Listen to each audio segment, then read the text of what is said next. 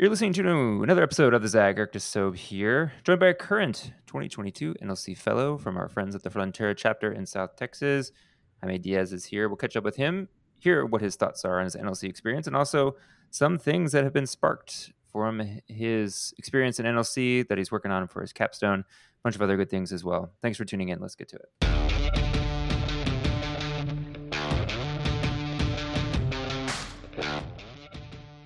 All right, Jaime, you're closing in on the end of Institute. What are your thoughts and feelings on the Institute so far? Hey, Eric, I've had a great time. I always just you know have a lot to think about after every single episode, and I just get back home completely drained and exhausted. So I think that's a pretty good sign that there's a lot of learning and engagement going on. Yeah, and I know the crew down at Frontera in South Texas kind of comes from different communities that kind of make up the South Texas area. Where are folks from that are in the fellows class with you this year? So it's this South Texas region, so primarily Brownsville, Texas. That's right on the Gulf next to Matamoros. We also have Star Base adjacent to us, so that's a hot topic issue. McAllen, that's a little further up north. Harlingen, that's kind of like between the two, and then Laredo. So those are the four primary cities that are represented in our cohort. And I feel like that part of Texas has become something that kind of shows up a lot now in headlines when we're talking about political trends and kind of how people are voting. Have you noticed a shift yourself? Kind of what are the things that people find most important to them as they're considering electoral politics and local government things these days down there? Yeah, it's definitely gotten very interesting since I guess post Trump era politics. Um, the area has been shifting a little more red in reality. Um, I'm not exactly too sure why that is, but but it seems like we're almost like a forgotten like nook within the American system. So I guess part of that just might be like a representation, but I'm not sure exactly what's kind of driving that shift in the mindset of a lot of local people here in at least in Brownsville, right? Speaking of Brownsville, because I mean, if you go to McAllen, that's very different. If you go to Laredo, that's very different. So so yeah, it's I have a lot of thoughts, but I guess it'll take me forever to get into into them all. Yeah. Well, no, one of the things we were chatting about before we hopped on was your NLC capstone project. And for folks that aren't familiar with that, in each of the NLC institutes, each of the fellows puts together kind of an end of experience project. Might be something policy related or something they want to start or something they want to expand in maybe their professional life or something they want to do personally. Love to hear a little bit more about what you're thinking because I know it kind of ties into that uh, desire to figure out more of the local government reality in South Texas. So my capstone is I'm doing a 501c3 nonprofit.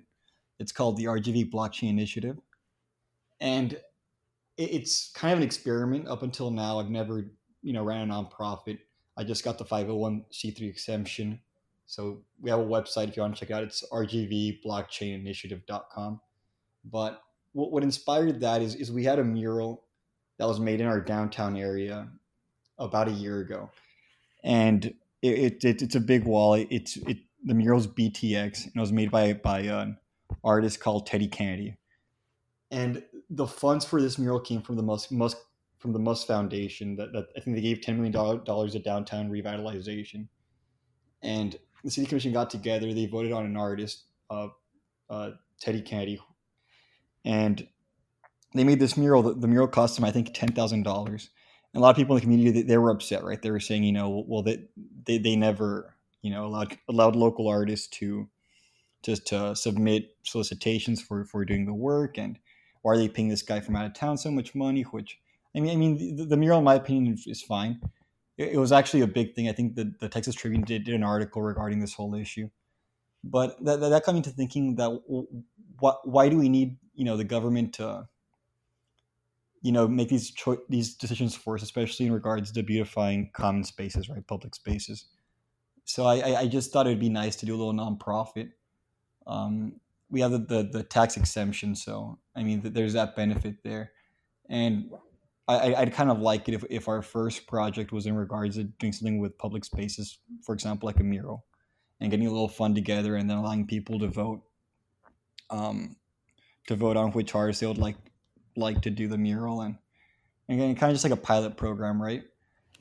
Because Hmm. in reality, if that that's what I feel like is a big problem in just the American political realm. It's a lot of like lack of representation.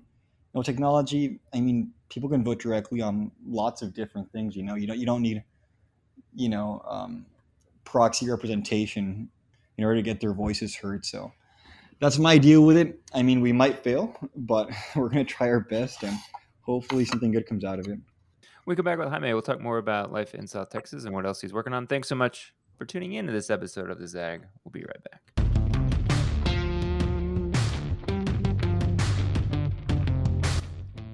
And Jaime, one of the things you're working on too is a political campaign. Of course, the NLC is a 501c3, so not endorsing any candidates, but maybe in general, would love to hear a little bit more about the position of Railroad Commission. I think I have that right. What exactly is the role and duties of the Railroad Commissioner? So the Railroad Commission, it's meant to be a steward for the natural resources of Texas. So what it looks at specifically is oil and gas extraction. It looks at uranium mining, coal mining, pipelines, natural gas utilities. Um, it got some attention after the freeze of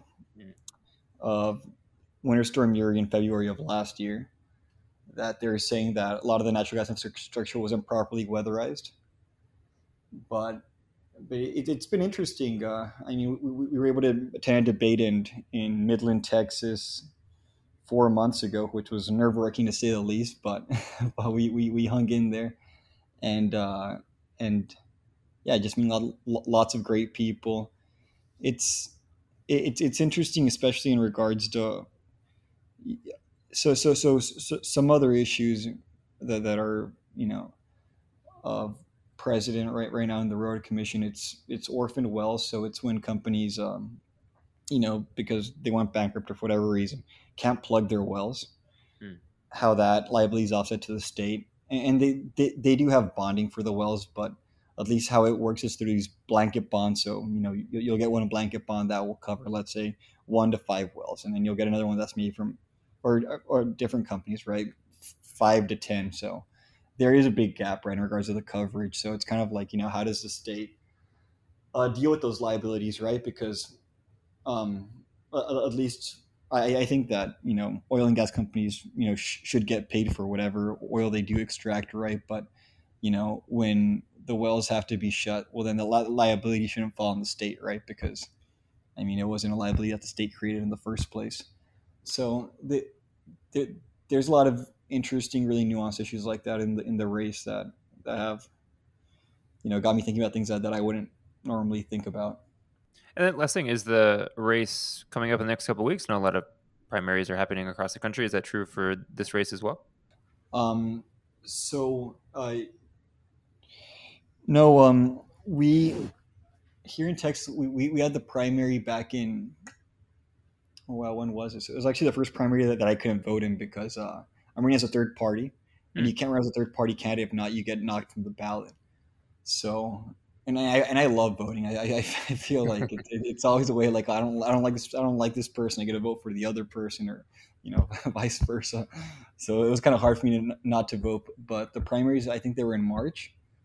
Right now, they're planning to have a runoff. The runoff will take place May 24th, 25th, around there. The Democratic candidate ran unopposed. I ran unopposed, and then there's a Green Party candidate that also ran unopposed. So it should be four of us in November that on the ballot. Nice. Well, sounds good. Well, best of luck to you, and folks can check out, I'm sure, the kind of general happenings with that race and all the things going on in Texas politics is always an adventure, and certainly in South Texas too. Jaime, thanks so much for coming on. Thanks to everyone for listening to this episode of the Zag. Make sure to catch all episodes and all the places you get your podcast. We've dropped about 2 a week for the last 2 months or so. So lots of interesting NLC alums working on really important things to catch up on. Make sure to also to hop over to Instagram, follow us at the Zag Podcast. You can catch us there too. So until next time, we'll catch you soon.